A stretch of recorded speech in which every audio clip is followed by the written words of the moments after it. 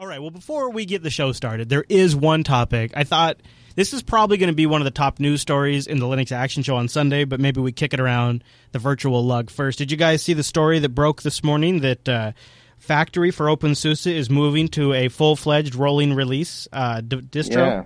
Full-on it's kind of exciting. Rolling distro now. What do you guys think? That'd be interesting. Matt. Still have the AUR though. Matt Opie, of course, says the first person. Says the canonical guy. Where in a year, Ubuntu is going to be doing the same thing. Yeah.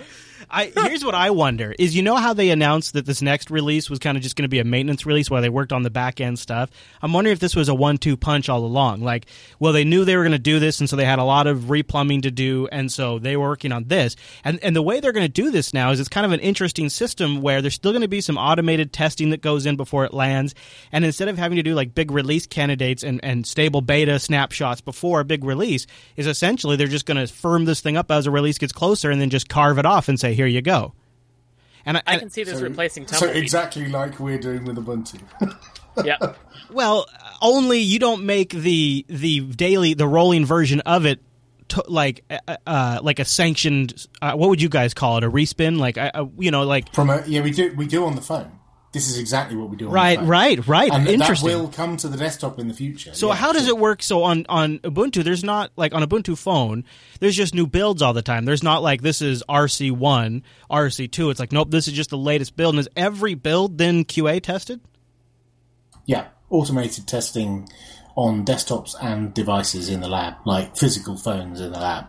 Probably much the same way as OpenSUSE are doing it. And then you bless one that passes 100% clear testing. Well, here's what they said. In the old development model, an army of packagers would shoot new packages and updates to factory, with a relatively small team of factory maintainers taking care of the integration process of all those packages. This took a long time to stabilize and rip for release.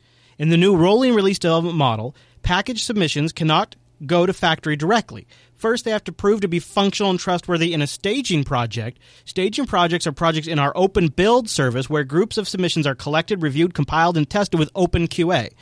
After the packages survive the staging project, they go directly into factory. So they're using open build service and OpenQA to bang on it first, and then that system then, I guess, releases it into factory. So when you're doing, on your rolling OpenSUSE release, when you're doing a daily update, you're theoretically pulling down updates that the OpenQA process has already banged on.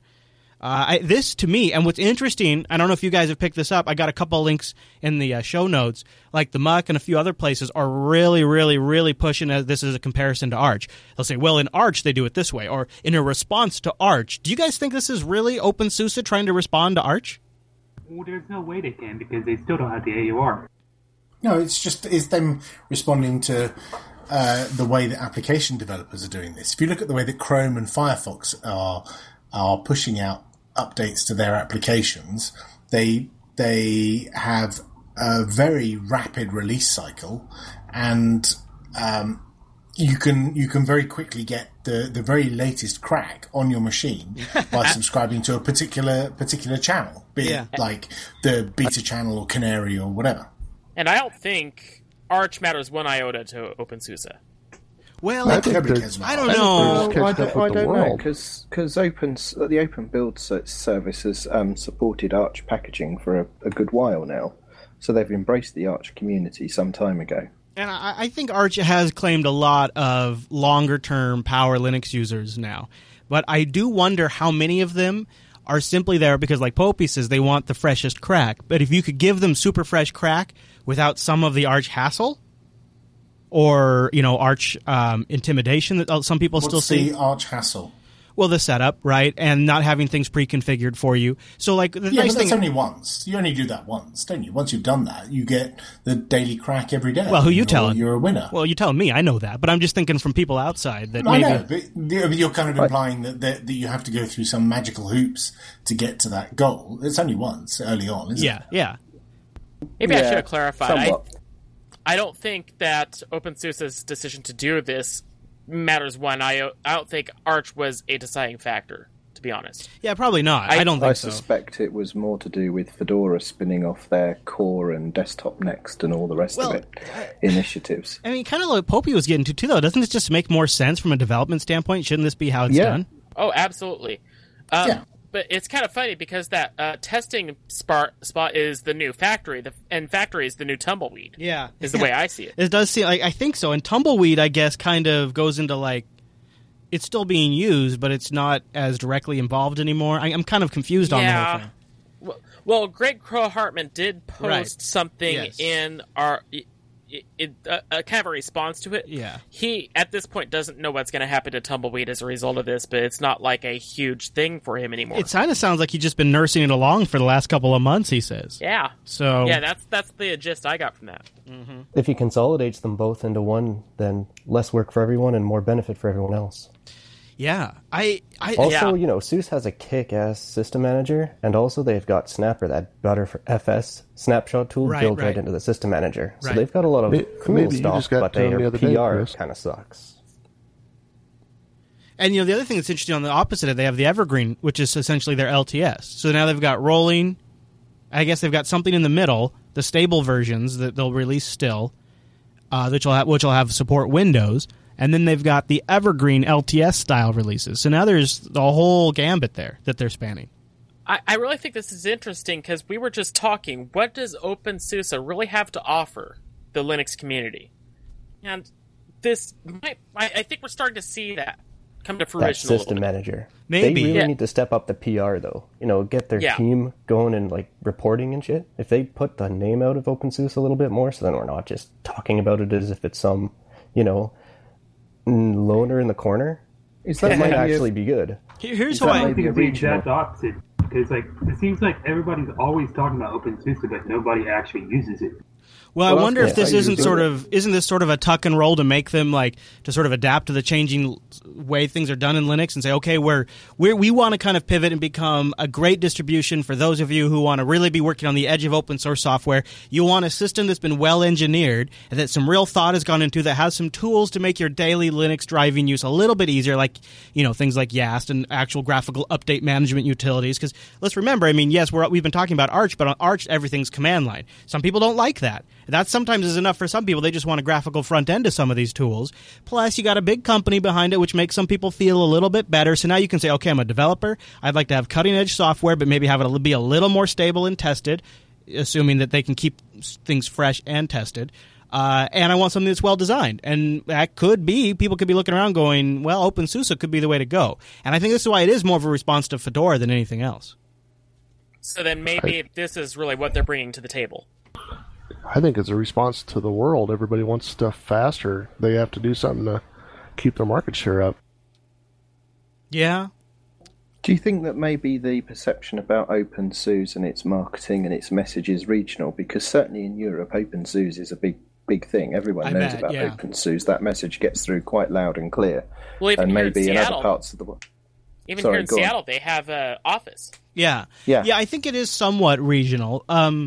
But then again, what we were talking about in the context of last week is if you wanted, not necessarily it's great, OpenSUSE does really, obviously has markets, it does really well. And what we were kind of making the case was if you were going to sort of introduce a brand new game-changing technology to Linux, like systemd or some standard desktop application container technology across the board, or a universal package format, something crazy pie in the sky, right? If you were going to introduce something like that, could it be the OpenSUSE group that would be able to introduce it and have it take off? And I would argue we've seen some things they've done that are really cool, like OBS or the Gallery, that you would think that were built for other distributions to take advantage of, that are, they're even paying the bill for it, and still it really hasn't gone outside of their ecosystem. That's where we were talking about relevancy before, and I don't know if this changes that position or not. Well, the problem with OpenSUSE is that they have a ton of awesome ideas, and they create all these like the OBS and the Studio. All these things are just concept-wise, they're awesome, but they never fully finish them and never polish them. So there's a ton of breakage with the OBS. It's so much of a pain to use the OBS. That's why people just ignore it. I wonder if, too, by being rolling and faster and more nimble like this, if they introduce a cool technology. that maybe it gets faster adoption because people can get their hands on it quicker and start playing with it sooner. Maybe. Also, getting packages into the factory a lot easier as well.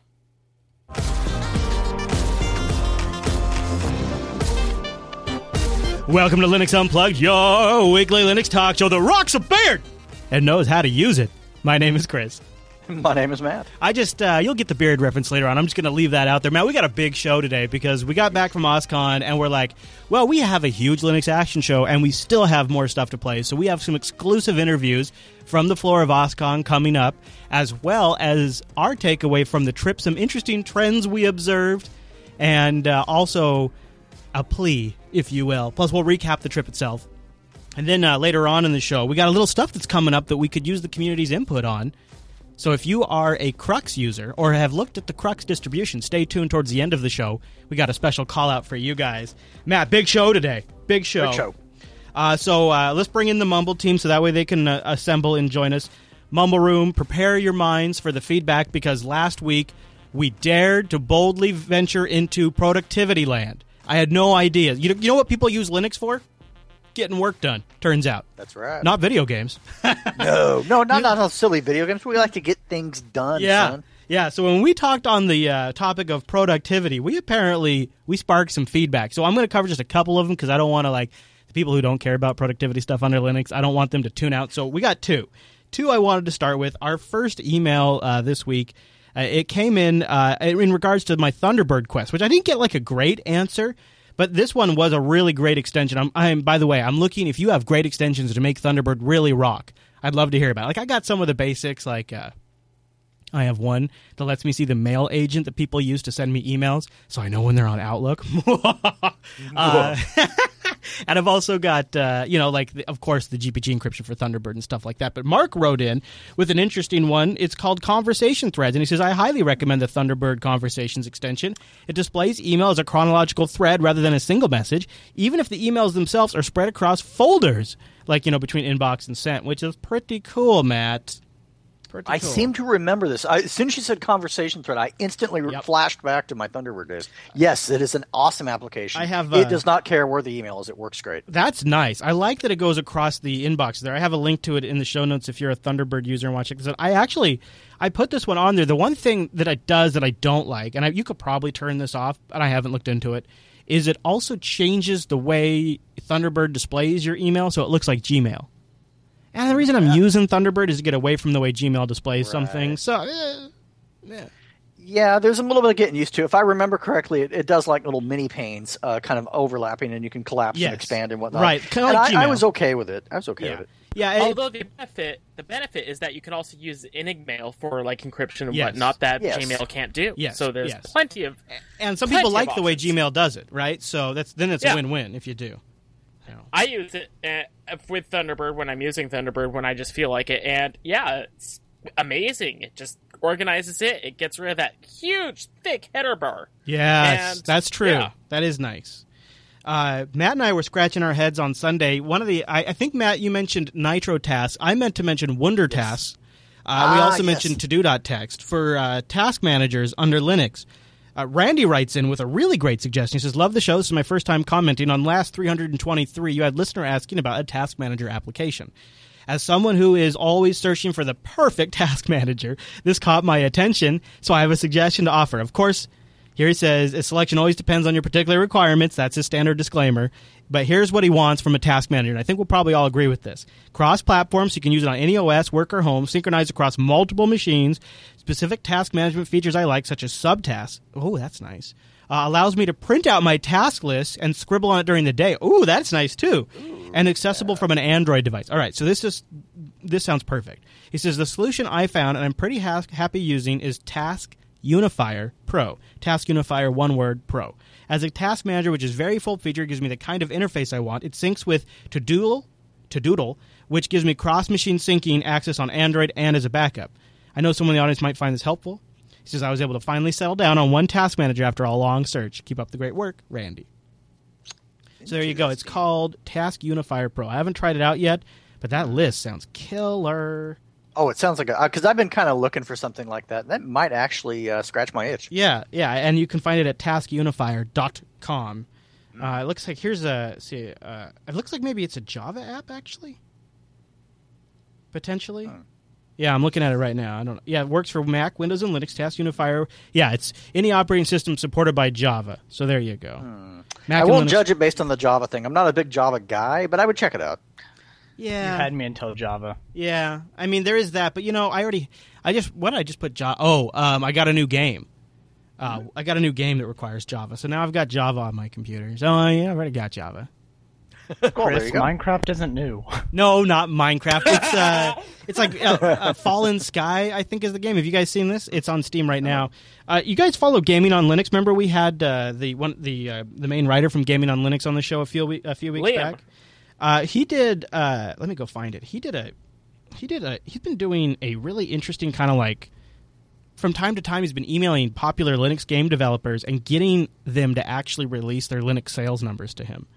And yeah, and it's really it's not awesome. It's really not awesome. So, usually isn't. No.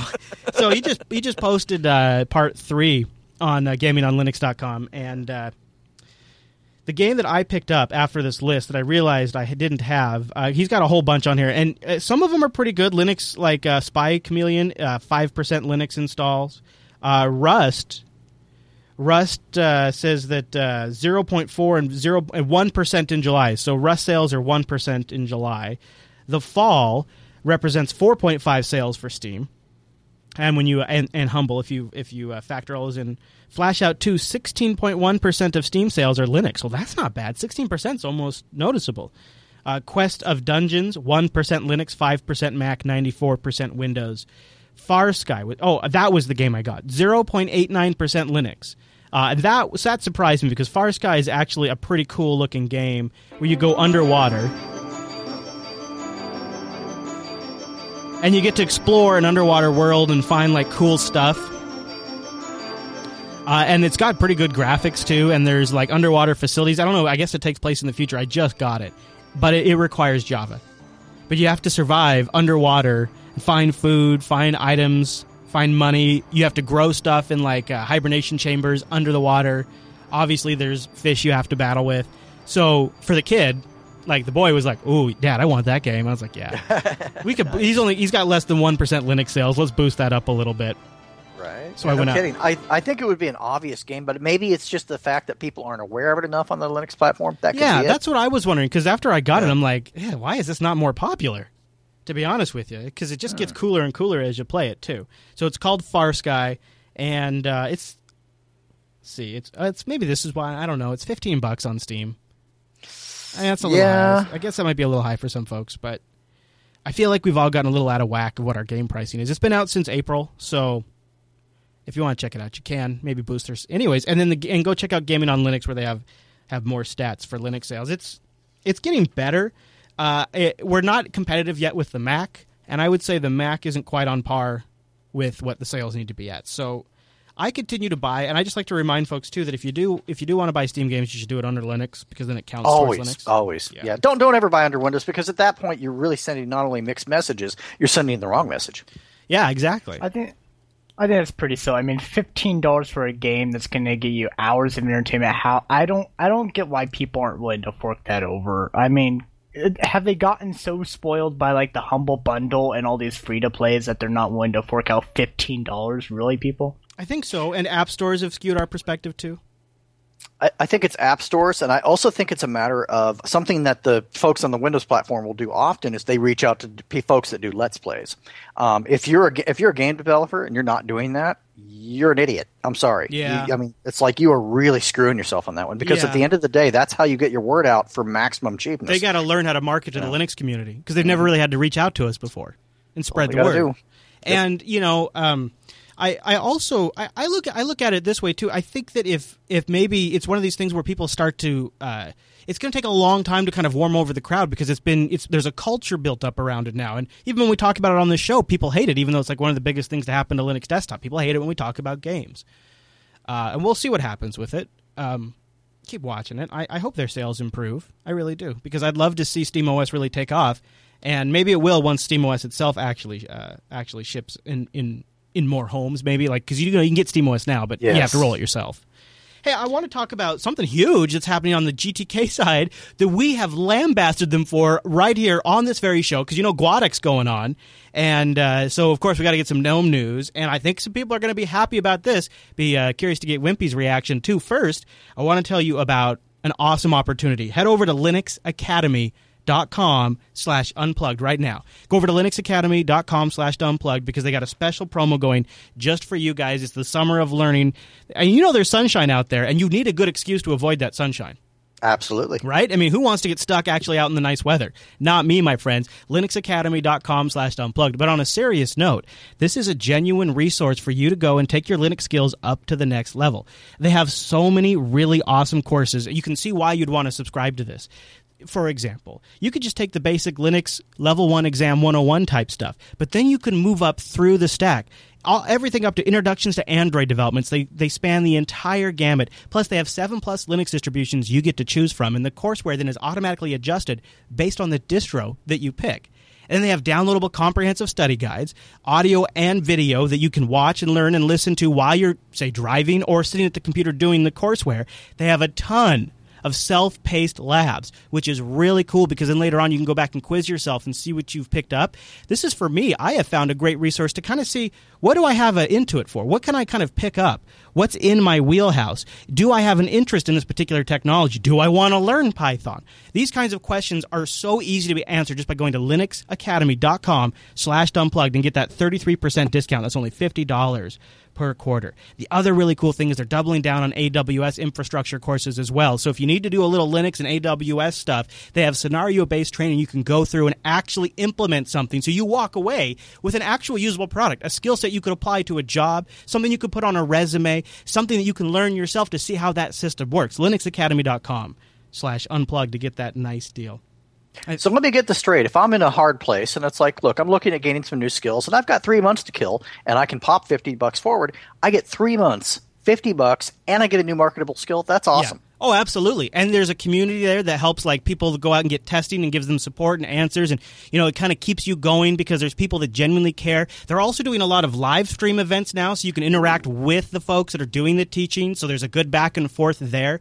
It's an amazing resource, Matt. And what's really cool is it's essentially 3 Linux advocates that were like, we have between all of us here, we've got web development skills, we've got years of training experience, we can build this right, and we know exactly what other Linux users would want from a service like this. And I think that's really remarkable, because what you walk away from is a new understanding of perhaps how a different distribution does something, how to deploy something. I mean, it is genuine, tangible benefits that you get to walk away from with a service like this. linuxacademy.com/unplugged. Go take advantage of the summer of learning, and you get to keep all of the courseware, the study material, all of that stuff. They have tests where you can check yourself, how far you've gotten. It's such a cool service, and I'm so happy they're a sponsor. linuxacademy.com/unplugged. And thanks to everybody who supports the show by visiting our sponsors. Okay, I teased it a little bit. You guys might have saw this. It was a blog post, blogs.gnome.org.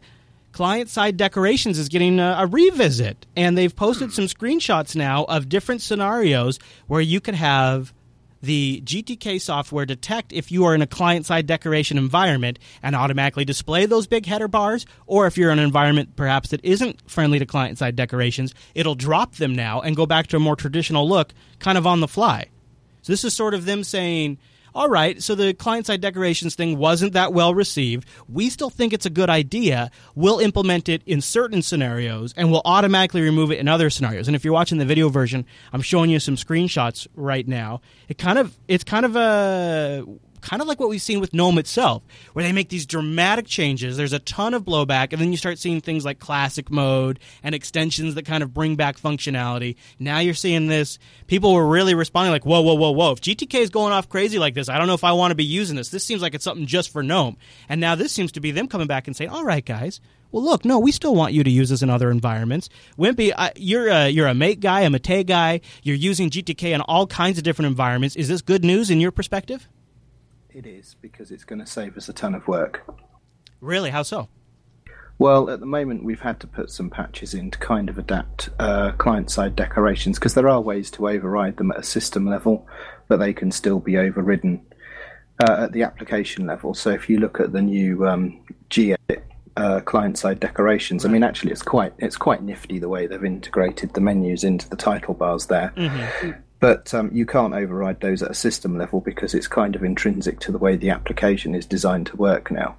But this approach, it does mute the critics, and it does make GTK a platform that anyone can use, and it certainly goes some way to silencing the critics, saying that GTK is sort of becoming a libgnome library.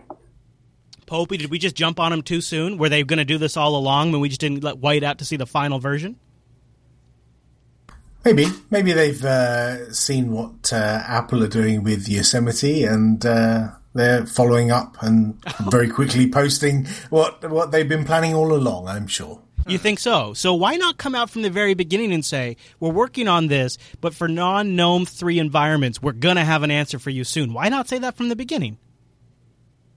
They're under no obligation to do that. It's an open source project. There's no reason why, you stamping your feet and demanding that they tell you what their future plans are means that they have to do that. But doesn't this go to what we so often see in the community, where there's this abrasive sort of way of presenting the future from the GNOME project, and then the community reacts and says, oh, once again, GNOME is shoving something down our throats and doesn't care what we have to say. And there's this visceral reaction that you see on Reddit and on discussion forums all over the web. And it's kind of like, if they would just come out and maybe communicate slightly differently and say our long-term plan is to solve something for everyone, I do wonder if maybe those initial reactions wouldn't be so much, oh, GNOME is once again cramming something down our throats.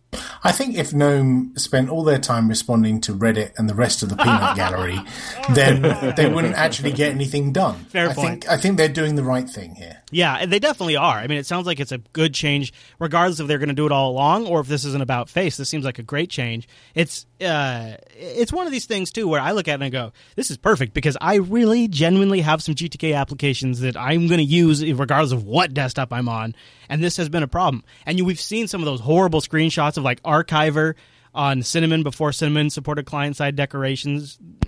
Really much better. Well, they had to start somewhere as well. True. Yeah, I suppose so. I suppose they could have done this from the beginning, but yeah, I suppose so. All right. Even if it wasn't their idea, I mean, like if it wasn't their long-term solution, and then they meant to just do what they did, and then people had backlash, isn't it kind of a good sign that the GNOME project is showing they're listening and they're actually trying to solve the problem that they are, being informed about? Yeah, that's a great point. It does seem like either way they're listening more. Go ahead. I have high hopes for GNOME. Sorry, to be fair to the GNOME developers, they've communicated quite well what their intentions were with regards to client-side decorations with the development community through their blogs and through their documentation effort. And although it wasn't received with open arms, let's say, through some projects that are dependent on GTK, the developers that were affected by these decisions didn't throw their toys out the pram and didn't get too worked up about it. It was quite a pragmatic reception. Right. And certainly from Marte's point of view, in addition to adapting to the system overrides, we also abstracted some of the toolkit to change the way that GTK3 works to suit better the style that Marte works with. But most of the backlash and vitriol that you see isn't from people that know what they're talking about. Well, I don't know if I agree. I think our favorite KWin developer probably was the most vocal about it, and he's very technical and very experienced in that area. I agree that there are technical commentators that have a point of view, but the overwhelming feedback comes from people that will read something that Martin has posted, or other people that know what they're talking about, and then repeat bites of that about the place as if they're expert on the subject and don't really know what they're espousing at all. And it comes down to something we were kind of discussing on the live stream on Sunday. Is there's a bit of, sometimes what happens is drive-by technologists that can come in and kind of fire shots over this, but I kind of, looking back at this now, it was there was certain people in the community that did very loudly condemn it. And what we don't know now is if it was that vocal pushback that, I mean, before I get on Martin for going to the blog and going to Google Plus and sort of ramping up sort of an anti-client-side decoration campaign, perhaps it was that very effort that sort of convinced the GNOME project to make these changes. We don't know. Well, when GTK 3.11, which was one of the development cycle, it was one of the point releases for 3.11. I know that I think 3 of the developers from the Mate project were talking to some of the developers from GNOME and explaining some of the difficulties we're seeing and how it could be better implemented. And we already got a feeling that they were like, okay, we're going to address this in a later release, and we're going to change the way that this is applied. So, from our point of view, we kind of knew that wasn't a step down as such, but a change of direction to be more accommodating to other projects. Yeah, and I also noted when they originally started talking about the whole client-side decoration thing, it was couched with a lot of, this is in development, this is a work in progress, this is something we're moving towards, what do you think about us putting the buttons here? There wasn't like it wasn't an ironclad, this is how it will be designed. It was, this is what we're thinking about. And I remember specifically like blog posts or like, here's a mock-up of how we could do it. And it was I actually think it is an indication of how the GNOME project has changed, not just with client-side decorations, but really starting with about GNOME 3.10. The way they have been communicating their future changes, to me, is much more open. It's much easier to like sort of grok some of the new stuff coming towards GNOME. And I think they're firing a lot better on the communication cylinders now. And I think it's definitely improving. Yeah, I mean, I think this is another thing, another bump in that direction, another trend bump, you could call it. Definitely been my experience. It's good news. It's good news for everybody, and also it's good news because Arch and GNOME are going to take over Linux in a couple of years. So I mean, what? Wait, what? Back that truck up. All right. Hey, we have some OSCON stuff to follow up on. Got some more goodies from OSCON, and both Eric and Noah went down there with me. So I have a few photos I wanted to show. So if you're watching the video version, you can you can just watch that. Or I will have the link to the photo album in the show notes. So don't worry, we're not going to do like a big slideshow. But I just want to talk a little bit about our trip and say right off the top, a really special thank you to Noah. Noah went all out for this trip. Not only did he and his family fly out here a week before they needed to be out here for a wedding they were going to, but they also rented an SUV so that way they could haul our butts around. Noah FedExed out camera gear and microphones like overnight. So this is Noah and I driving down. Noah took me down to the train station where Eric and I went to the what is it? A Union Station, Eric? That is King Street Station in Seattle. So we went down to King Street Station, which was really nice. Riding the train is so much more chill than riding on the plane. Because you just walk up, like there's a gal at the front. She's like, "What? Where are you going?" And I tell her where I'm going. All right, go sit over there. And then they announce over a horrible speaker when it's time to get on the train. And then you just walk up to the train and get on after like they stamp a thing and you go past a guy. So it's pretty casual because you can just, it's like, I don't know, you just walk right up and get on there. The train was nice too. I think this is an underrated way to travel, and plus you get a nice view the whole way you go. Eric got the seat view both ways. Both ways. Oh, no kidding. Both ways, I don't know how I pulled that off. Did you get any good pictures? I did. I should probably post those, but I got some great views. Like, the train goes right under the Tacoma Narrows Bridge, which is a huge suspension bridge in Washington State, and I got some really neat pictures of that. I got some pictures like what Chris is showing on the live stream right now, the St. John's Bridge going over the Willamette River. It turns out Eric is like a walking Wikipedia of road trivia. He's got like highway and bridge trivia out the wazoo. It's ridiculous. Awesome. Which makes it when I was picking you up from the train station. What about that? What about? So here's Eric and I at the train station where we had an opportunity to spend about an hour and 45 minutes. Yeah.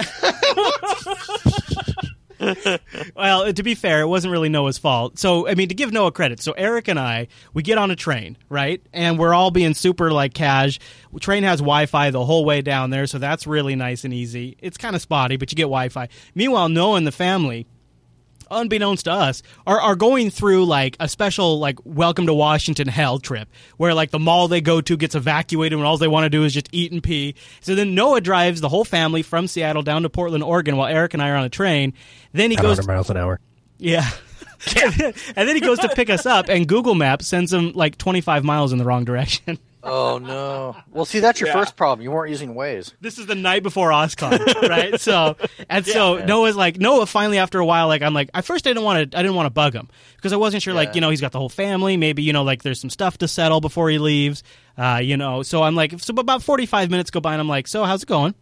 And he like writes me back. He's like, just so you know, man, this is nowhere near the hotel. I'm like, dude, it's like 7 minutes from the hotel. What are you talking about? So then we start like sending each other map screenshots back and forth to compare notes all over Viber. Oh my God. Noah got a nice tour of the Portland, Oregon area. I think he was driving too fast to see most of it, to be honest with you. Oh, true. Yeah. When he got there... When he picked us up, he came to a screeching halt. Yeah. So it was like... When he got there, the vehicle smelled like burnt rubber because he'd... The brakes on that vehicle worked very well. That's awesome. So here's what's funny. What put us behind the curve to begin with was we wanted Indian food, and we went to the Indian food that was supposed you probably to be... did. Well, yeah. Well, no, my wife likes it too. But so we go to this restaurant, and the restaurant is closed. So we go down to this mall, which is another like 10 blocks in a different direction. Then somebody pulled the fire alarm, so they evacuated the mall. The funny thing was, on Sunday when we got back into Seattle, we went back to eat Indian food again, and we found an Indian restaurant literally like 3 blocks from where that mall was. Oh wow, go figure. Yeah. Yeah. So we stayed at the Red Lion Hotel, and which was nice because it was 5 minutes walking distance from the convention center. Not a great hotel. You can see here, this is my curtain. This looked like something that Sound of Music would make dresses out of. They were like just it was like really distracting. But what was chiefly important, OSCON day one, I figure I'm in Linus Torvalds territory. It's safe to rock socks and sandals. I proudly rocked socks and sandals at OSCON. It's super comfortable. It's the way to go. And then we got some food. There's Noah rocking his Google Glass, and Eric taking phone calls there at the food table, making business deals, of course. And we saw one of the coolest things at OSCON was the hardware alley, and I got some more of that in a little bit. But this here is Noah. Do you remember the details of this split keyboard where the guy had handwritten all of the info and they felt so good? Yeah, so essentially it's a customizable keyboard. So you can take the keys and you can arrange them any which way you want. Do you have a picture of the metal one? Those keys, what he's showing on the wooden, they're not stuck in that pattern. Like you can slide those keys any which way you want. There's not on the picture. It almost looks like there's specific spots where they have to go, but you can put them anywhere on the board. Yeah, somehow they work. Yeah, they're really neat, and they feel really good. We saw some custom, like, little ARM Game Boy-like machines. The guy was super excited about making them. Arduino. Yeah, we saw the open source. I think in a little bit I have the open source laptop, and of course Eric and Noah. So there's Noah's camera, and there's Eric. They're getting set up because we had an interview with Chris DeBona. I think that was one of our highlights of the trip, was getting to chat with Chris DeBona. And it's funny, man, because when you walk up to these places, the way the conversation goes is, who are you? Who are you with? If they don't recognize you, how many subscribers do you have? Yeah. And then you give them the answer, and either you pass the test or you fail the test. And thankfully, we passed the test. That happened a lot. Yeah, and here's a great example, like Zen, the virtualizer. They had a booth, and they had, funny enough, they had like an iMac mounted in the booth, and then they had like Linux stuff being displayed on the iMac. But they had a pretty cool booth to sit at, and Linode was there rocking some cloud hosting information. And then we saw like all kinds of funny like makeshift things. Like this was a 4-node cluster that was built out of these little machines. Red Hat had a pretty good booth. We stopped. We'll have a chat with one of them here in just a minute. There's me rocking the OSCON. Boy, towards the mid of the first day, I was starting to feel a little ragged because it's a lot of walking around. It's hot. But then, we started to see the fun side of OSCON, like this giant chess set that they have on the floor there. There was a ping pong table. And then we got to chat with Karen from the Software Freedom Conservancy, which was exciting because she's really, she's passionate. So that got us all fired up again. And then we walked around. We saw the open source laptop. This is such a cool... I think, Noah, was this maybe your favorite stop that we did? The hardware laptop? Yeah, the hardware laptop with the steganographer's keyboard that you wanted to switch to over Dvorak. It was really cool. I'm not going to deny that, but I have to say my favorite booth, which I don't even think we have pictures of, was the Orange FS. The booth. Oh, right. The alphabetized social that I'm wearing their shirt right now. Cool. We don't have any pictures from that, but they're working on a really cool open source post to all social networks at once, kind of like your Hootsuites out there, but totally open source and free that you can self-host. So if you're a company and you have to manage a social media account, like a lot of distros do and things like that, they have essentially just go to their GitHub repo, check it out, and you throw it up on your own server, and now you can manage multiple social networks with this one open source suite. And they also do other stuff, like a parallel file system and all kinds of other stuff, but that was what we were really excited about. I'm going to look at the file system, too. It looks actually pretty cool. There's another shot of the open source laptop. Really neat. I just love a wood laptop. I mean, it's no MacBook Air or Ultra Pro, but it's pretty sweet. And the guy was really passionate, talking about the different hardware and stuff. Noah got a great interview with Simon St. Laurent. We're going to have that here in just a minute. He is a senior editor at O'Reilly and also one of the chairmen of OSCON. And then Noah drove us back. I think this is almost it right here. Here's this was cool. I really liked this at the LibreOffice booth up on the projector. They had in a LibreOffice document projected up on the screen. Guess what? This morning, the UK government announced that they're standardizing on ODF, the same format LibreOffice uses natively. That was a pretty fun thing to be there to see them celebrate that when that was announced. So they were so excited about that. I cannot tell you. We had like a 5-minute conversation before I drug you guys over so we could get an interview of them. Yeah. So it was just, they were so excited about it. And while Noah was talking to the LibreOffice folks, I was talking to one of the guys from the Software Conservancy, the one of the developers of PHPMyAdmin. And I was like, man, I love your project. Thank you for making it easy for my clients to back up their SQL databases. Like, you've enabled them to use MySQL. Thank you. It's kind of neat. That's just who you bump into while you're there. And we just start chatting up. It's like, yeah, I love the Linux Action Show. How cool is that? Nice. So also, also Michael Dexter of the Portland Linux Unix group. Yep. He was pointing us in the right direction for people to interview. I just wanted to give him props too. If he's listening. Such a nice guy. It's always fun. He's always at these events that I go to, and it's so great to bump into him because it's like seeing an old friend. And it was he also got us to hook up when we did the live stream of the Linus Torvalds chat at the Portland Linux Users Group. So let's get to, we interviewed Ruth, I think her name was, from Pydora. And, this is a really fascinating project to see Fedora get into the whole ARM space, get into making a serious distribution for the Raspberry Pi. They're writing books about it now. They're getting really serious about it. So I want to talk about that. But first, let's thank our next sponsor on the Linux Unplugged show, and that's the awesome folks over at Ting. Linux.ting.com. Linux.ting.com will get you $25 off your first device if you've already got a device. Well, good news. You can bring that over to Ting, check their BYOD page, and they'll just give you a $25 credit. Everywhere I went when I was in Portland, I was rocking LTE coverage. And even more to the point, which is really unique, is while I was on the floor at OSCON, I was able to take pictures and send them back to Angela, who's sitting back at JBHQ, and then posting like, the guys are on the floor interviewing Chris DeBona, the guys are on the floor interviewing Christian Hellman. Like, all of that was happening while I was on the floor. And to actually be able to get LTE, or sometimes 3G, depending on because it's just crazy in these conventions, I had to give mad props to Ting. Linux.ting.com. Go find out why Ting is awesome. Here are the highlights. No contract, so no early termination fee, and you only pay a flat $6 per month. No data caps, no minutes you have to use up or don't get to take advantage of. It's just what you use every single month, added up, $6 for the line, and then whatever the tax man's got to take. To give yourself a little taste, go over to linux.ting.com and click on that savings calculator.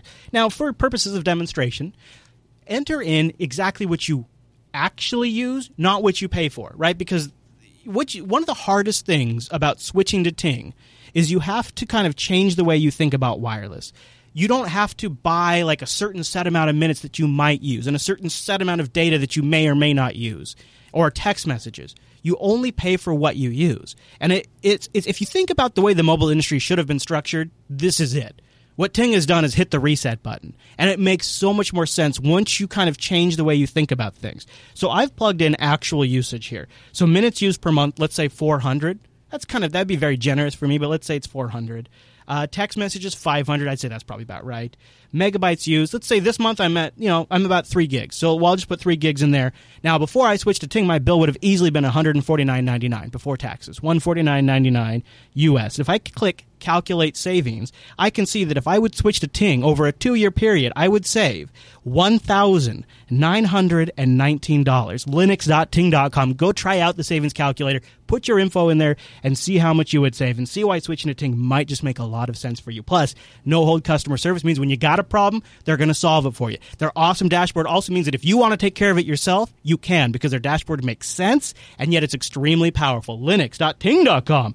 And a really big thank you to Ting for sponsoring Linux Unplugged. Love it. It was awesome having LTE down there. Okay, so let's cover some of our first interviews. This first one just something fun that didn't quite fit into the show. But one of my favorite booths at OSCON was the GitHub booth. Yeah, the GitHub booth, because they had an actual DJ, and they weren't like crazy with the music. It wasn't too loud, but it was good. Like, you knew when you were near the GitHub booth because they had music going. So I chatted with one of the guys from GitHub, and I said, okay, why GitHub and music? So I noticed here that you have a very handsome-looking DJ booth over here. Is GitHub going to be rocking music all day? All day. So tonight during the booth crawl, you'll find us. We're basically blowing the place out, and we'll throw out the breaks and whatnot today. Yeah. That's awesome. So why GitHub and music? We have a lot of creative people at GitHub. That's one of the attributes we hire for. So music is one of the parts of our culture. We have a lot of code-based parties around the city and whatnot. So yeah. And it was pretty cool. It was pretty neat to have. It's just a different take on it. Every booth that's major tries to do something interesting. So we had to stop by the Red Hat booth, and Ruth was there. And Ruth has talked to Noah in the past. In fact, Ruth and Noah are like best buds. Like, they just started catching. How you doing, Ruth? Oh, I'm good, Noah. Like, they just started catching up like old pals. So Noah talked to Ruth about Pydora and all of those goodies at OSCON. We're here walking around at OSCON 2014 here in Portland, Oregon, and we ran into Ruth from the Red Hat project. How are you, Ruth? I'm great. How are you? Doing all right. Now, Ruth, I had the opportunity to hear you a couple months ago talk about the Raspberry Pi and all the interesting things. I think you had a suit that you had made, and it was all powered by Raspberry Pi. Now, I understand that there are some major changes that have come out hardware-wise on the Raspberry Pi. Can you tell me a little bit about that? Yeah, just last week they released the Model B+, and the reason it's not Model C is because it's still the same chip, the same RAM, and all of that, but it has some significant improvements. There are 4 USB ports now instead of just 2. The corners are rounded, some easy things like that. It's a nicer form factor. The composite jack is gone. The option is still there through the audio jack, but it just kind of streamlines things. The other significant change is they've switched it from an SD card to a micro SD card, and the biggest thing about that for me is the SD card holder was plastic, and depending on your case or what you were doing, it had a tendency to break off, and so the new micro SD card holder is metal, which is a really nice improvement. That's outstanding. Now, does that SD card, does it still stick out a little bit, or with micro SD is it completely encased? It looks like, I don't have one yet. They've only been out for about a week, and of course they pretty much instantly sold out. They're getting easier to come by now, but it looks like it's going to be flush up in the system and not have that piece sticking out. Yeah, that's one thing that always bothered me, particularly when you're trying to deploy a Raspberry Pi as an appliance-based, device where you don't want it to be so much hackery as you want it to be, look more professional. Now, on that note, I wanted to ask, what some people would say that the Raspberry Pi is really primarily meant as a learning tool and not really meant for anything remotely related to production, even though many people are... Says the guy with Google Glass on his face. ...using them. I think I even saw maybe a year ago or so, somebody was using it in biomedical for a biomedical purpose. So what's your opinion? I mean, can the Raspberry Pi be used as a serious production tool? The Raspberry Pi was designed for education. That is its original intent. It was inspired by the BBC Micro, which was a computer back in 1981 that was designed for educational use. But that said, the reason we all love it is because it is so infinitely useful. And the new Model B Plus has 40 GPIO instead of the old 26. You can do so many things with it. And on top of that, it's cheap. And so it's not the fastest, it's not the greatest. There's so many other of these small boards, but a lot of them are $80 or $90. Sure. And the Pi is $35, and that makes it infinitely useful. And so if it meets the needs of those projects, then sure, it's perfectly sufficient for all sorts of things. As long as you have the right power. As long as you have the right power. Can you tell me, so you've spent a lot of time looking, and not only doing your own projects, but looking at what other people have done with Raspberry Pis. If I were to ask you what's the first coolest project that comes to mind, what would you say? I think my favorite is still the bilingual functional R2-D2. That thing is so awesome, and it's a year or two old now, but it's still one of my favorite projects. And I think part of it is that a guy made it for his girlfriend. He decided to make this life-size, functional, takes commands in Japanese and English R2-D2, and then she married him. So clearly, it was a successful project. You obviously you work for Red Hat, and I understand that that Fedora has a distribution that runs on the Raspberry Pi. Is there anything you can tell me about Pidora specifically? My favorite thing about Pidora, and I tell people, obviously, as I work for Red Hat and I work on Fedora a lot, Fedora and Pidora are my preferred distributions. But when you're working with the Raspberry Pi, you should choose the distro that most suits your needs. But my favorite thing about Pidora to that end is that so many of the fun hackery projects are headless. They're too small. They don't, they run away from you. They don't have a monitor attached. And so my favorite fun Pidora fact is that you never have to connect it to a monitor at all. If you add this little file when you flash the SD card, you can have it flash the IP address out the LEDs, and then it reads them out the speakers in a delightful British accent. The voice out the speakers, huh? Yeah. I knew about the lights. I knew that the lights flash, but I didn't know about the speakers. Now, is that something that script is specific to Pidora? I believe that you can grab the files off of GitHub, and I think you could probably use it. I've never tried using it with a distro. Why would I? Yeah. Why would I use something besides Pidora? I mean, really. That's right. Why ever stray from Red Hat? So if people wanted to find out more about the Raspberry Pi or about your about projects with the Raspberry Pi or about Pidora, where could somebody go? For Pidora, you would go to Pidora, Pidora.ca. That is the site for Pidora. For Raspberry Pi stuff, raspberrypi.org. If you're interested in other Red Hat community projects besides Pidora, or besides Fedora, rather, community.redhat.com is our place for all of the Red Hat upstream community projects. Perfect. Well, thank you so much for taking time to speak with us, Ruth. Oh, Pidora. That's cool. That was a cool interview, Noah. I liked hearing about Pidora. It was fantastic. Haven't followed that much. The other interview that Noah managed to grab right on our second day, right outside the opening of the expo hall, and this is a little behind the scenes. Simon, who Noah got to interview, was a great big thinker in the community. Simon St. Laurent. He's Simon STL on Twitter. He's senior editor at O'Reilly. He's one of the chairpersons of OSCON, and so Noah, being like instinctually the great interviewer that he is like, I know what I'm going to do. We didn't even discuss it. We were just on the same wavelength. Like, we were just sharing the same brain wavelength. Noah's like, this is the chairman. I'm going to set this up as the opening interview. We'll roll this as the first interview in the Linux Action Show. It's going to be great. It'll be the setup. And you'll hear Noah do a great job of setting it up as like, we're here at OSCON and right outside the expo hall, about to go in.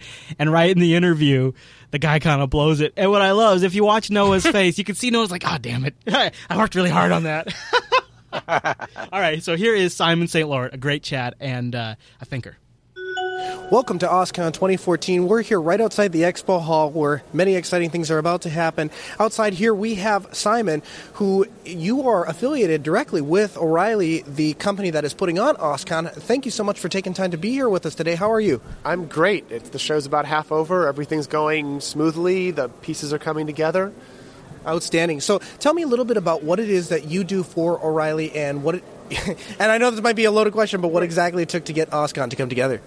Okay, so most of what I do historically has been editorial. So I've been an editor. I started out bringing in books. I focus on a couple of different areas, but mostly these days it's web stuff. I'm also co-chair of our Fluent conference, which is the web show. So I have two shows. I have Fluent, I have OSCON, and then I'm also helping us figure out what stories we should be telling about the web, whether it's in print or in conferences or online. So yes, there are many things there. OSCON is special for me in that it goes outside of my usual boundary zones. This works really well that I have two co-chairs, Sarah and Matthew, make that much easier. Sure. And we also are trying to connect things to more of the stuff we're doing internally. Mm-hmm. So the web stuff I know really well. Mm-hmm. The stuff beyond that I know less and less well. Sure. But there are also pieces that make me really excited, so we mix it up. So tell me a little bit how the web connects to OSCON. I mean, it's not necessarily live coverage of OSCON or anything like that, right? So the web the web is sort of the background in lots of the talks here. People are doing, Python this or PHP this, and the result is a web app. We have a track that does cover front-end stuff, but it's a fairly small part of it because of the historic programming languages, and the open source in general is really compatible with the web, but, a different thing. So it's sort of a piece of it. We have a lot of things that are more specifically programming. We also are starting to get really into the open hardware stuff, and we're also there's a lot that you can do at a conference that hasn't been done enough yet with like what we're calling geek lifestyle right now. So, combining these different pieces to look at the way we live in a different way. So I would consider myself, in the truest sense of the word, to be a geek. Tell me a little bit about this geek lifestyle. It's varied year by year, and it's a very flexible category. It could be everything from home automation. There was actually a great talk a few years ago on garden automation. It involved like making sensors, and then the speaker was a Linux kernel developer, so everything was in C++, and using that to control garden hoses. It's become more normal. I mean, the Nest obviously is doing a lot of these things, and we're seeing these things happen. It's still, people at OSCON still tend to be a few years ahead of what's normal out there. So we try to bring in as much of that as we can. So, and as I've walked around, I've certainly seen a couple of those booths. I mean, they had the Open Hacker laptop. It's absolutely fantastic. And projects like that, it really just lights a spark in my eye, right? But one of the things that I guess I was a little disappointed with, and maybe you can speak on, is why at a conference that is primarily geared towards open source do we see so many closed source solutions? If you walk around about the operating systems that some of these people are using, they're not open source operating systems. I'm wondering, why do you think that is, and what can we do to change that? So this is a lot harder of a question to ask than it sounds.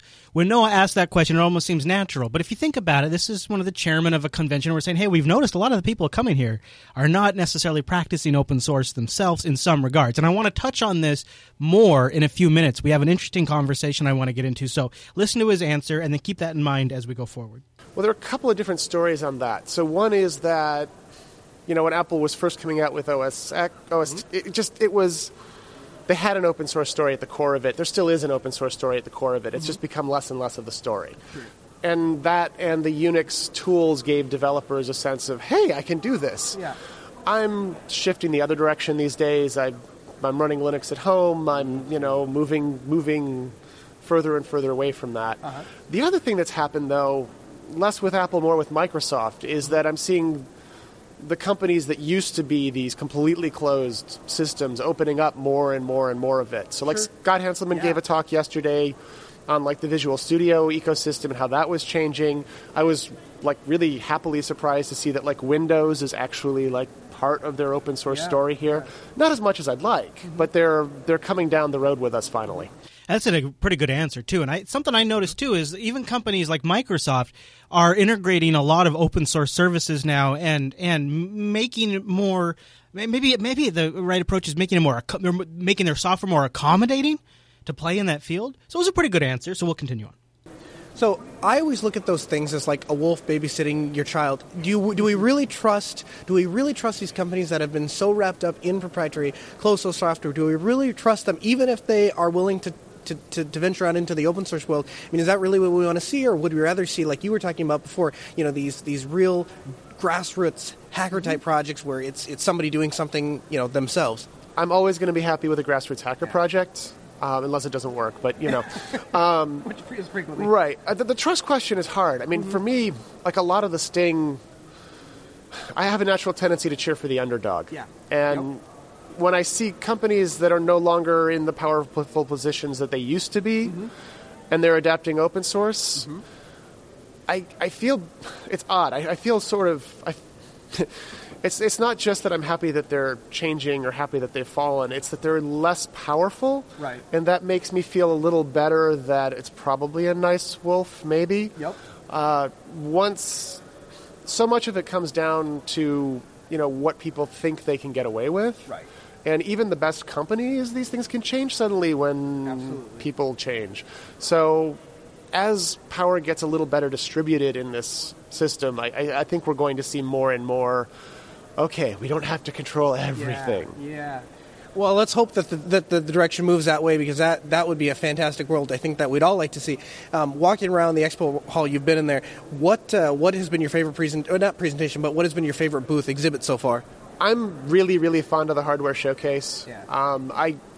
I do some soldering. I do make some things, but I've never made anything like what they're doing. Sure. And the combination of open with things you can touch and play with, and just having the creators there to explain what they're doing has really been the most exciting part, easily, for me. Yeah, it really is, and it's a fantastic conference. Is there anyone? Is there any place that you would point people to, or anyone you would point people to directly if they wanted to become involved with OSCON, find more information about OSCON, or maybe a plea for people to join us here next year, 2015 OSCON? Well, we're just getting started on what OSCON 2015 will look like. Okay. It'll be here. We know that. It'll be similar timing. But the program, we'd love to get input. What did you love about OSCON? What didn't you love about OSCON? We're starting that conversation not quite tomorrow, but pretty close to tomorrow. So we're trying to get as much lead time into figuring out what the shape of OSCON should be before we start asking for specific proposals. Sure. So by all means, let us know. OSCON.com is the easy place to find us. But, to contact me, contact our co-chairs. We're just happy to have the conversation about what's working, what more do you want. Perfect. Well, thank you so much for taking time to speak with us. We really appreciate it. Great. Thank you very much. Yeah, really, thank you very much to Simon for joining us. It was a great chat. And so he touched on a lot of stuff there that I want to kind of circle back on. I know, Heavens, you had some thoughts on the sort of Microsoft going to all of these Linux and open source conventions and really trying to have a presence there. What do you think it's about? Well, considering Microsoft has been a little bit more, they're not so desktop focused anymore and more putting a lot of their development and money into Azure. And Azure is generally for the web. So Node is one of the big things that they focus on for their Azure platform. They've finally tasted Node and how the Node package manager works. And they've got their own little NuGet package manager. They're starting to build their own software repo in Windows inside Visual Studio to get all their package updates, library updates, and all that crap. Yeah. They're tasting open source and they're like, ooh, I see why everyone's starting to like this. It's got good stuff. Yeah. In fact, just recently they moved their TypeScript development from their sort of isolated CodePlex website to GitHub, which is pretty big news in my opinion. Yeah, they were talking about that. They were talking about how they're going to be putting in more stuff on GitHub. Now, it is interesting. We asked them and we said, so how many people at Microsoft work in the I think they call it the open source division. And before the Nokia acquisition, Microsoft has a headcount I think of around 50,000. Before the acquisition, and she said 100. 100 people at Microsoft are working on open source now. But she did point out, she emphasized that it's because in a lot of ways they're using open source in different areas throughout Microsoft now. So where it used to be contained to a singular group, now more and more of the departments and divisions in Microsoft are looking at how they can use it. So she's like that 100 number doesn't really quite equate to anything anymore. But that's the group that's like their core focus is you have a budget to go to these events, demo, interface with communities. That's what that core group does. So it's kind of an interesting deal. We had an interview with Chris DeBona in the Linux Action Show last Sunday, and he touched on pretty big interview, and I didn't see a lot of response from the community on some of the things that he said. So I wanted to pull out a couple of quotes and then bounce it around with our virtual lug to get your opinion on it. So the first thing that DeBona said that I thought was it's a Google way to look at it, but I want to ask you guys if perhaps the concept isn't potentially worth considering. He mentioned that the fragmentation that Android now faces is simply a problem because winners have fragmentation, and the reason why we think it's a problem is because open source itself is used to losing. Here, I'll play it. But yeah, Android, though, it's just a whole different world. I mean, the thing about the billion devices that Sundar mentioned at Google I/O during his keynote that a lot of people sort of didn't parse was that he was just talking about the devices that register with Google, That's not counting the hundreds of millions of other devices that ship in fractional shares from Chinese factories, the Amazon Kindle Fire. Those things are all Android, too. Right. And it's like, this is how you know that Android is really open source. Yeah. This is how you know that Chromium is really open source, because other people ship it. Right. And we're not going, oh, no, you can't ship it, because we're not that company. We really shipped it under a real open source license that people could use. Mm-hmm. And it's kind of cool. Now, do you think that providing that level of freedom also provides the ability for companies to abuse it? So, for example, when I bought my Verizon Samsung phone, I have a lot of Verizon apps. I have a lot of stuff I didn't really want on the phone that isn't really part of the Android experience. It's just Verizon wanted that stuff on there, and the ability for those OEMs to modify that operating system could be seen as a detraction for some users, right? Yeah, I guess. I mean, I hate to say it. But that's a problem winners have. Hey-o. Mm-hmm. You know your platform's winning when you have those kinds of problems. Hey-o. Fragmentation is a problem winners have. Hey-o. And I think that open source was so used to losing. Mm-hmm. Losing the desktop, losing this, losing that. Even though we had, done such a great job winning in the server, that, feeling the win in a consumer market felt like betrayal for some people. Okay, so let's take that on. Is the Android fragmentation simply a result of its popularity, and is maybe the reason why we react to it as a bad thing is because open source is so used to losing? That's a pretty big concept. So before we get into that, I want to thank our last sponsor this week, and that is the awesome folks over at DigitalOcean. And DigitalOcean is rocking it these days, you guys. Go over to DigitalOcean right now because we've got a promo code for the month of July, and I would love to represent for Linux Unplugged. Use the promo code UNPLUGGedJuly when you check out, and you'll get a $10 credit. Now, what is DigitalOcean? DigitalOcean is simple cloud hosting dedicated to offering the most intuitive and easy way to spin up a cloud server. And boy, is that not the case. They have a brand new data center in London where some of the folks in our subreddit are getting new cloud servers spun up in 21 seconds. Now, what they're really going to say is, look, you can expect to have a cloud server spun up in 55 seconds. That's amazing. And pricing plans start at only $5 a month for 512 megabytes of RAM, a 20 gigabyte SSD, one blazing fast CPU, and a terabyte of tier 1 bandwidth. And DigitalOcean has data center locations in New York, San Francisco, Singapore, Amsterdam, and London, brand new London. Their interface is so simple and so intuitive. The control panel really gives you the ability to deploy a server in under a minute and have complete control over that. It doesn't feel like you have reduced functionality. And the best part is they have a straightforward API that power users can replicate on their own. So you could have an interface to the DigitalOcean droplet system that is all through a bash script using their API, deploying servers as you need them. Scale up, scale down using DigitalOcean infrastructure starting only $5 per month. But when you use Unplugged July, you get the $10 credit. Been talking to folks this morning about how they're setting up OwnCloud 7 on a DigitalOcean droplet running Ubuntu 14.04, and I'm thinking I'm going to do the same thing. Why not, right? $5, I have my dedicated droplet. I can move it around, I can back it up, I can snapshot it. I just have it's so straightforward, and that is so worth $5 a month for me. There's other things you can use DigitalOcean for, too, that you might not have thought of. But because DigitalOcean has seen such incredible growth, specifically in the developer and Linux communities, you're starting to see awesome solutions built around DigitalOcean that are just sort of a result of their success. In fact, here's rolling your own CDN. Build a 3-continent CDN for $25 in 1 hour. Now, this isn't necessarily a DigitalOcean thing, but this is a blog post that shows you by how using DigitalOcean, Nginx, and Docker, you can set up your own CDN that does distribution content all over the world. Now, if you're a podcaster, if you have a podcast right now and you're serving up your MP3 files from a single web server, stop it. That's a bad experience for your users. It's bad. It's just bad all around. Because every time somebody's downloading that MP3 file, that's hanging up one of your web server sessions. So it's not responding to serving up a web page. It also makes the download slow. It's just inappropriate. It makes you look unprofessional. But for $25, you could set up a worldwide CDN using DigitalOcean droplets. Your end users get their podcast faster. Your web server's more responsive. And during peak download times, you don't have that chug-a-lug that happens on your web server when everybody's either loading web pages or downloading MP3s. For $25. And this blog post tells you how to do it. You see how when you combine KVM, you combine an amazing interface, you combine great data centers, SSD drives, and tier 1 bandwidth and incredible value, you can really start to create a whole new class of technology. DigitalOcean.com. Use the promo code UNPLUGGedJuly when you check out. Get that $10 credit. That'll get you started on your own CDN for 2 months for free. Right? Go check it out. DigitalOcean.com. UNPLUGGedJuly when you check out. And a really, really big thank you to DigitalOcean for sponsoring the Linux Unplugged show.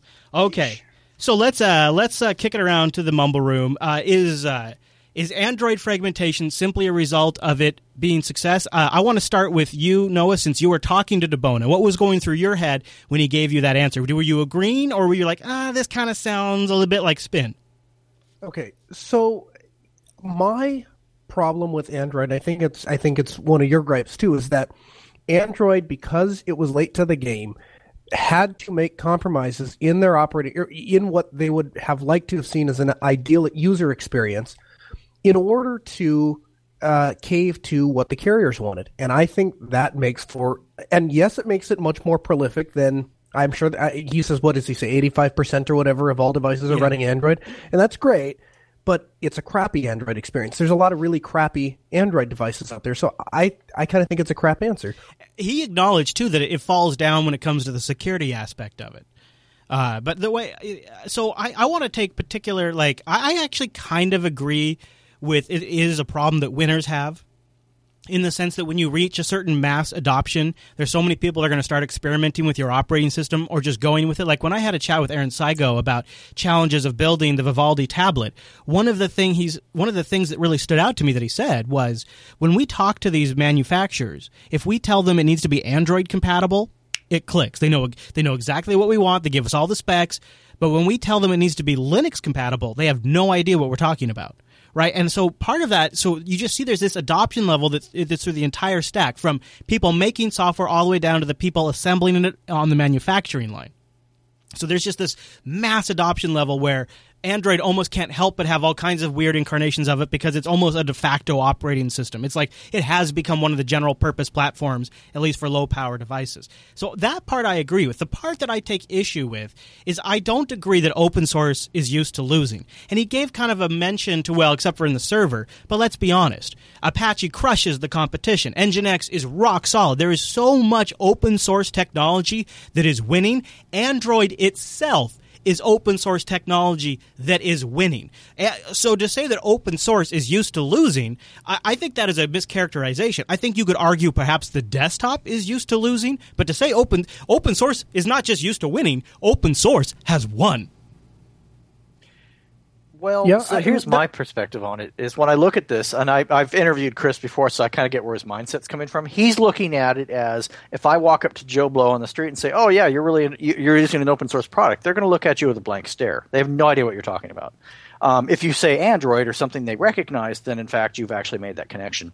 So I think he is talking about the desktop, and I also think he's also expanding on the branding, the recognition. Do people understand that they're benefiting from this thing called open source?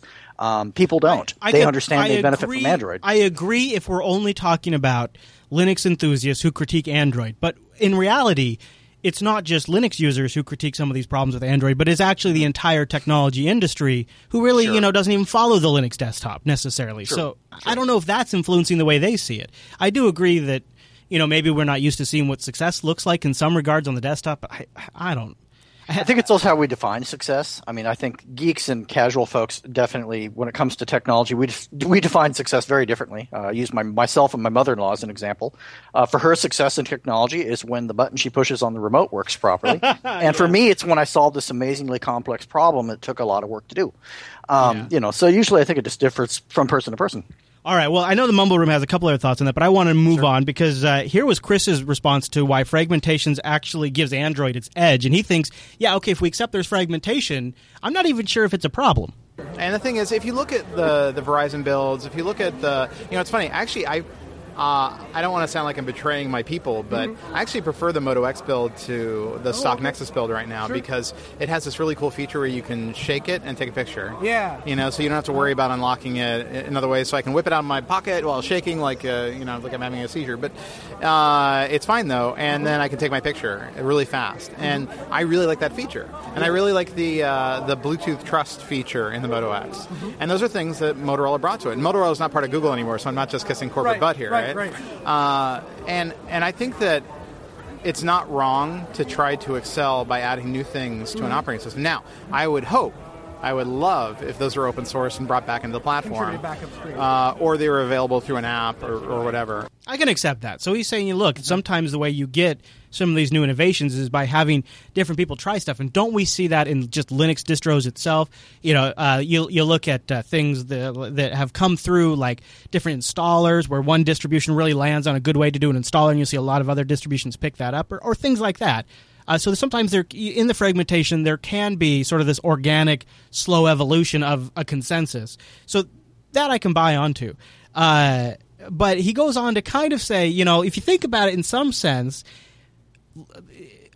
he calls it open source, but I really think he means Linux when he's saying this. He's like, you guys are forking all day long, so you got to check yourself before you come all up on Android's territory. And that's why I'm also pretty unimpressed by fragmentation arguments and that kind of thing. And I'm like, you know what? In the open source world, everything's a fork. Every time you ship a distribution, every time you ship a program, you're forking it. You're putting a moment in time, and you're sticking with that moment until they upgrade again, or until the app get update, or you're forking it every time you do that. So the measure of us as programmers, or as app developers, or as carriers, or handset manufacturers, is how we keep up with those updates, how we keep bringing the future of software development to our users, right? And that's why Android's at 84%. Boom. So he says, hey, if you look at it this way, when Ubuntu LTS 14.04 ships, that's a fork. Yeah, I think he's splitting hairs on that one. I can't defend that one at all. I disagree. I think that I see what he's saying, but and he is definitely including software in addition to Linux distribution. So he's kind of using the true open source broad term, but I disagree with him. I think that he's wrong in stating that merely by putting the an open source license on a product that you've instantly forked it because magically someone else is going to come along and do something else with it. Not necessarily. Yeah, he's messing up with terminology a little bit. Same with how in programming we say that monads are the most evil, or they're really weird little named things, and no one ever likes to talk about them. I kind of see his point to a sense, though. I've always kind of felt like I've always felt like maybe one of the reasons rolling distributions make the most sense is because when you carve off a stable Linux distribution, you're introducing sort of a fake structure where none inherently exists. And this is something that just us humans do all the time. We always have to go in and create structure everywhere. Got to set up a system. Got to make sure we follow a process. Everywhere we go, we got to organize it. And I feel like perhaps it's kind of like trying to set up a dam in a river. Like you can hold back the water for a little bit, but eventually it's got to break through. And whenever you stable snapshot something, essentially it's a race against time as it deviates further and further away. And like if you look at what Red Hat Enterprise Linux does is they literally have to backport stuff from future fixes to the old stuff because they are, in a sense, maintaining their own fork of the Linux kernel in Red Hat Linux and then all the other stuff too. Debian as well. Yeah, all of them. All of them. Yeah, well, they really actually fork, but sometimes it's just a snapshot of time instead of a fork. See, I think that's where you can play semantics. Is it a snapshot in time or is it a genuine fork that's maintained for like 10 years? And that's where Red Hat is going to... You also think about it this way. Like, for instance, he was talking about how fragmentation is it shows how much success is going on in Android. Yeah. Well, one thing I was thinking was that's true to a certain extent because if you look at Debian, it has got to be the most forked distribution on the planet. Yeah. And it is the biggest in terms of packages. So, and it's probably the biggest in terms of development as well. I mean, you got Ubuntu. It's kind of a quasi fork of it, and it's got all sorts of forks of its own. So there's definitely something to be said for that. Yeah, very true, right? Yeah, it's interesting. It didn't. It's in the full interview, but one of the other things he said that jumped out at me is he said the way I look at all of this, the way I look at Android on that phone, the way I look at Android on Noah's Google Glass, and the Android that's going to be on your watch. This is DeBona. He says to me, I see those as different distributions. Those are different distros in my world. That's an interesting way to... I think you could play semantics there. You're redefining what it means, but it's an interesting way to think about it. Now the elephant in the room for Noah and I, at least. There was one topic of conversation our entire trip at OSCON that really sort of dominated. Basically, any time we stopped to take a breather, Noah and I would kind of turn to each other and talk about the unbelievable, undescribable amount of Macintosh laptops we saw at OSCON. And I was right there with you. Yeah. Yeah, and to give you an example, kind of funny, when we were walking up to OSCON, and there's this hallway, and this hallway is lined with tables and chairs, And every table and every chair had at least one or two people working on a MacBook all facing us. So as we walked into OSCON, we walked down this hallway that was end to end lined up with Macs and that white glowing Apple logo as we walked into OSCON. And I can't underscore this enough. Literally almost every computer there was a Mac. Now, there were for sure some PCs, but most of those were like at the registration booths provided by OSCON or like somebody's work Lenovo that they brought with them to the booth. But more often than not, I mean, Kernel Linux, jump in here with me, right? I mean, it was unbelievable, the ratio, right? And so and this is what I've been waiting the entire episode to dig in on. I'm sure you're well aware. This is what bothers me, right?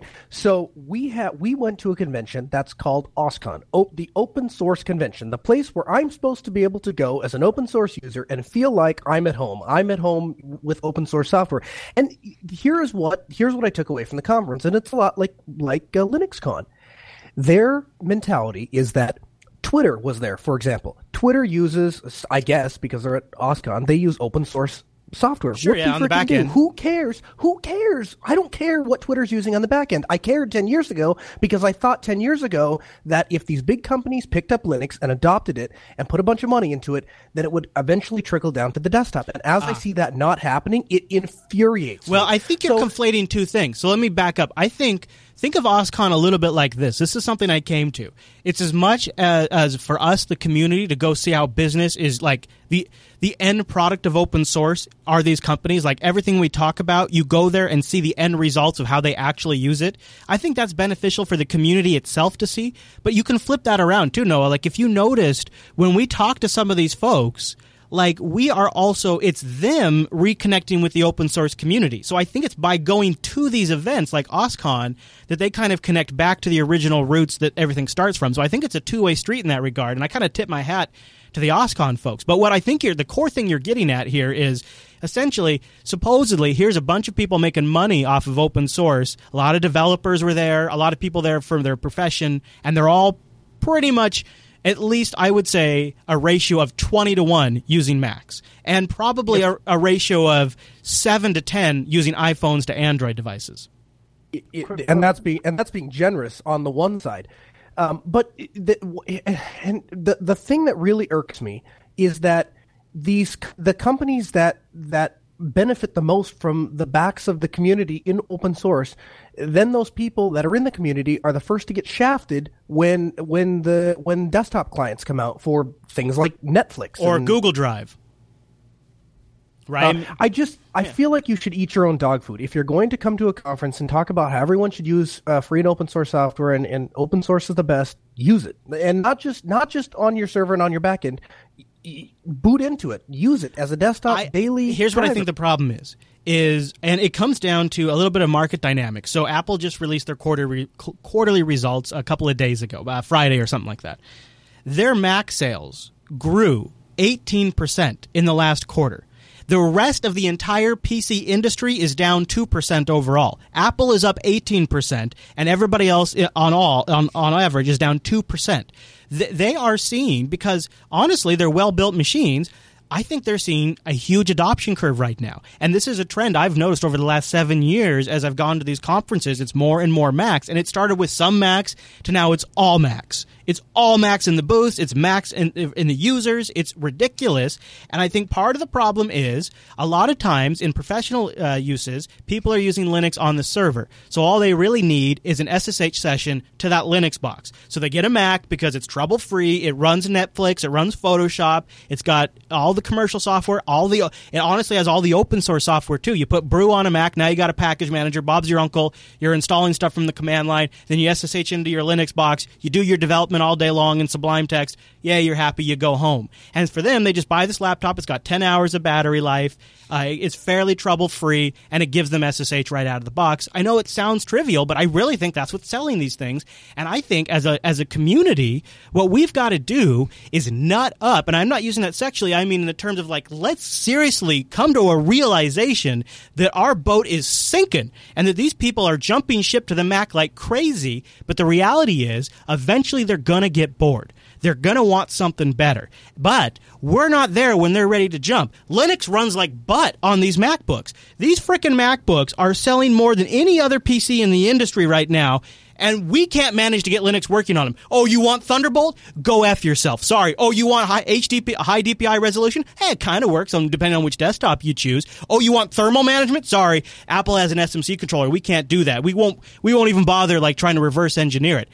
Obviously, it's not an ideal solution, but the problem is a huge number of our community is buying these machines, and we do not, as Linux, have a solution to make a great out-of-the-box experience on these MacBooks. It's half-assed. You got trackpad problems after sleep. You have no Ethernet support. You've got crappy to zero thermal management, and it's still a pain in the ass to make it work in the first place. So what are we going to do? I think the problem is actually even bigger than what you're talking about, because that is assuming these people want to come to Linux in the first place. And the reality is, I don't see a lot of macOS users complaining about their macOS experience and wanting to come to Linux. And the best way to get those people, the best way to get those users is right now while they're on Windows, when they're looking for something to jump off the instability and the bugginess of Windows. That's the time to get these users, because once we lose them to the Mac, it's going to be twice as hard, 3 times as hard, 5 times as hard to get them to come to Linux. Well, as somebody who came from Mac, I gotta say, might be the major driver is when they have to upgrade their computer every 2 years just to keep current software. I had that problem. I was like, I cannot spend that much money on computer hardware. I'm switching to Linux because I know that'll future-proof my machines. Wimpy, you think the target's moved right out from underneath us? Well, just listening to your discussion, it strikes me that, a few years ago we might have been having this discussion about people using Windows machines, and now we're talking about people running Mac OS X on Apple hardware. So is now the principal target for Linux adoption the Apple Mac audience? I feel like what Noah's worried about will apply to probably the majority percentage of people who switch. However, there will be still a large number. Let's for fun say 20% of people who switch that are technically inclined switch after a year or two from Mac OS to Linux. I don't think this is actually all that unusual. I've seen threads about coming from Mac to Linux because people get bored after a while. And I feel like when that happens, and for a lot of technically inclined people who are intellectually curious, I believe that you arrive to a point in Mac OS X without after that long of usage where you've essentially mastered the operating system, and you realize, okay, I'm now seeing the walls of the holodeck. I would like a better program than this. And you go look for Linux, and maybe you start as a dual boot, and then you could switch over if we were there and ready to supply this hardware. And I think at the end of the day, what's selling is the MacBook. I think the MacBook Air, Linus Torvalds uses a MacBook Air, for God's sakes, right? I think it's this hardware. No, I think he still has one. He has a Pixel now. No, he still uses them. Yeah, he still has it, I think. He just has like more than one machine, but he also has a Pixel, right? So, he's got a few machines. But I guess what the point I'm trying to get at is I feel like the target, like Wimpy said, the target has moved, and we are not responding. We need to be working on better Thunderbolt support, better high DPI support. We need to get we need to reverse engineer the SMC controller in these Macs so that way there's thermal management, and then the battery life will be better too, and all of this stuff. And it definitely set off the red alert. We have a major problem and nobody's talking about it. And I guess I kind of also feel like until you go to one of these events and you see it for yourself, when you go to an event filled with your peer groups and none of them are using Linux, it really it's one thing to hear about it through a podcast. It is another thing entirely to be standing there and seeing it and realize, oh man, we have a huge problem. Well, I would expand on that. Go ahead, Matt. Go ahead. Oh, I was going to say, one thing I would expand on, and this is something with a wife that uses OS X and actually uses a Mac, that I experienced, is the number one reason why people use Macs, and I bet Angela probably attests to this as well, is it's called Apple Care. It's not an extended warranty. The logic board pops because Mac logic boards are crap. I'm sorry, they are. They're garbage. And so, but the user doesn't care because they know they can go to the Mac store like we did. It's under Apple Care. She exchanges it. They fixed the logic board. Didn't cost us anything. Took 3 days, and she never missed a beat. She didn't. The experience was completely seamless. Her data was safe. She didn't have to care. That phrase right there. The other thing, especially for folks who are not technically inclined, is they really need a brand that they feel like, well, at least I know this brand puts out quality at a certain level. And I don't know about RAM, I don't know about megahertz, I don't know about SSD, but I know that Apple is known for a certain kind of machine, and if I'm willing to spend the money, I can get that. And I think a lot more people are willing to spend the money than we realize, because a lot of these folks now are buying a machine and they're using it for like 5+ years, so it's not as huge of a deal. I mean, I have an old. I don't use it hardly, but I have an old iMac that I'm running off an external hard drive. The point is people are buying these things because they understand the experience. They don't give a flying crap if it runs on hamsters. They know what it does. They understand it. They're able to wrap their brains around it. Macs have now gained in global market share for 32 of the last 33 quarters in a row. Yeah, not surprised. I'm not saying they're the largest machine, but I'm saying we're just ignoring them. Go ahead, Heavens. No, it's not even an experience. It's a company that people can blame or sue. That is the backing thing that will make most people or companies decide on what to use. They just want someone to blame. No one wants to have the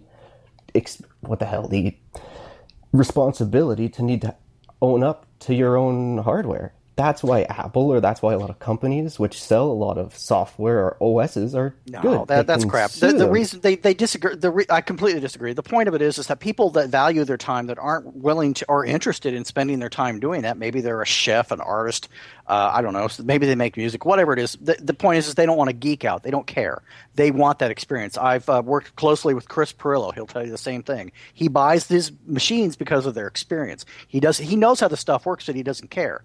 Chris Fisher, for example, runs it because it does certain tasks well. Mm-hmm. I'm not a Mac person. I freaking hate them with a passion, but I'm not naive enough to think that it's this, we look at it from a very technical point of view, and Joe Average doesn't care. Right. They just don't give a rap. Well, what I'm finding, though, and what I guess struck a chord with me, because I wholeheartedly agree with your assessment there, Matt. What struck a chord with me is now we're going to OSCON, and also, by the way, I'm coming from like a multi-year trend, too, of this whole thing. But sure. Now we're going to like the geeks, like the people writing software, the people that are creating server platforms, and, like you go to Rackspace, and Rackspace has the Rackspace Cloud, and they're deploying bare metal servers with Core OS, and everybody there has a MacBook. Yep.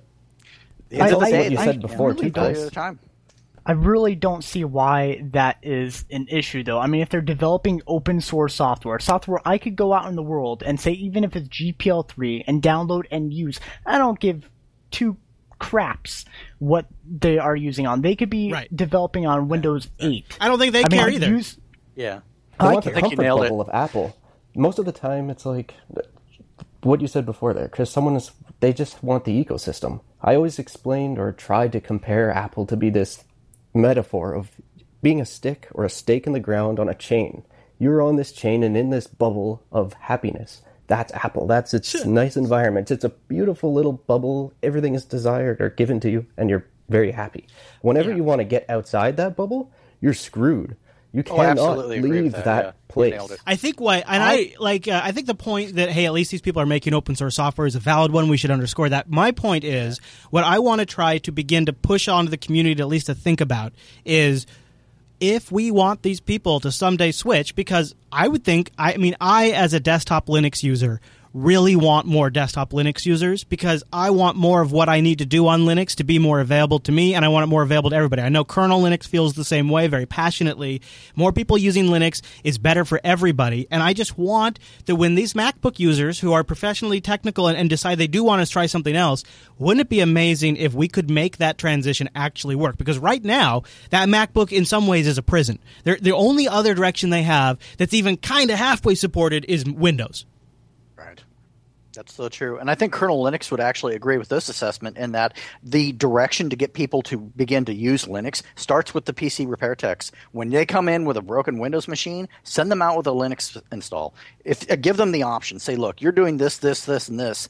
Nothing that can't be done on Linux. Give this a try. Let me know how it works. I'll go ahead and mirror your drive with it fixed. If you don't like it, we'll put it back on. But give this a shot. That's where change happens. We can talk about it all day long, but unless we're knocking on doors or something, and we've seen that. I see that on a daily basis, exactly what you're talking about, Matt. But what I just posted in the chat, and I'll reiterate it, I would rather be running all software like Steam and Netflix and all this proprietary stuff on my Linux box. I would rather have that flexibility than have the flexibility of running all open source programs, but I have to do it on a Mac. Right. So I do care. I do care what those developers are using. I do care what operating system they feel is most valuable and they think the market owns. If everyone has a Mac, they're going to write software that works well on a Mac. If they all are running Linux. I think that's a completely closed-minded mindset, to be honest with you. It is. Well, no, hold on. The last point he was making is a good one, though. If everybody's using a Mac and they're writing software, then it's going to work better on the Mac than it does on your Linux desktop, and that's a valid concern, don't you think? It Josh? Is, but I always see them all around the place. On most of the conferences I look at, I watch tons of conferences, and they all have MacBooks all over the place. Well, Ruby maybe is apparently really good. Apparently, we should be launching the MacBook Action Show. Apparently, based on the demographics that I'm seeing. But stay tuned for future developments. I mean, one last thought I want to leave you guys. Yeah, go ahead. Want everybody to absorb on is that let's, instead of just talking in circles about it, what do we do to fix this? And I was pointing out to Noah, it's like Noah nailed it. So it's like, okay, let's introduce this to our customers. Let's introduce this to our family members. Let's introduce this to people that might be interested before they take the Mac bill. You know what I mean? Yeah. All right. Hey, Noah, I wanted to tell folks, maybe you could give us a little info. There's this great place, especially if you're in the Grand Forks area, called altispeed.com, where people could find out all kinds of information about Noah and his company and the services they provide. So check out altispeed.com. Give them a look. I've had the pleasure of working with Noah out in the field. I've seen how he works with his team. As somebody who's done IT contracting in the past, I could tell you that I spotted a good one, and Noah and his team could definitely handle it. Altispeed.com. Check them out. They've also got products available to buy there, too. All right. I appreciate the plug. Oh, go ahead.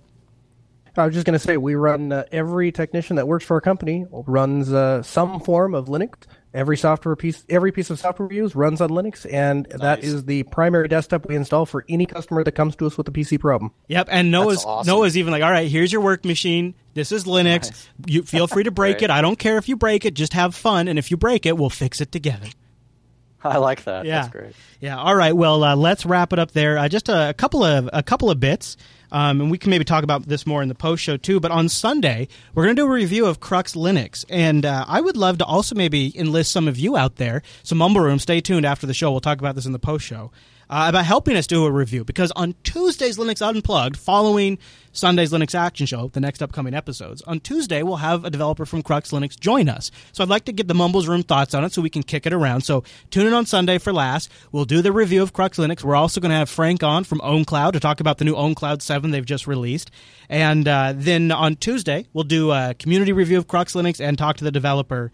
And if you are interested or if you're a Crux user, or if you have questions about Crux, go to linuxactionshow.reddit.com. We're going to have a Q&A thread up there, sticky probably right there at the top, where you can ask your questions to the Crux developer for Tuesday's show. And if you're a Crux user, I'd love to get your insights or anything you'd recommend we try. Look for that thread. It'll probably be posted soon if it's not already. linuxactionshow.reddit.com to get in on the Crux action. And last but not least, a quick plug. We'd love your feedback. Go over to jupiterbroadcasting.com. Click that contact link and choose Linux Unplugged from the drop-down. I know, it's so confusing, but it all makes sense because what we have is an automated system where you can send in your feedback, our robots process it, and they send it to us humans for reading right here on the air. All right, Matt. All right. Well, that's going to wrap us up today. I want to say, I'm going to see you on Sunday. Go download Crux, Matt, if you haven't already, because get ready. We're going to do the action review. I've never tried Crux before. Never tried it. Yeah. So I'll be curious to hear what you think on Sunday. So I'll see you on Sunday, Matt. All right, see you then. All right, everyone. Well, thanks so much for tuning this week's episode of Linux Unplugged. Don't forget you can join us live on a Tuesday. Go over to jupiterbroadcasting.com/calendar to get the show times. jblive.tv is where you'll find the embed for the chat room. You can also get the Mumble info there if you'd like to join our virtual lug. All right, everyone. Thanks so much for tuning this week's episode of Linux Unplugged. We'll see you right back here next Tuesday.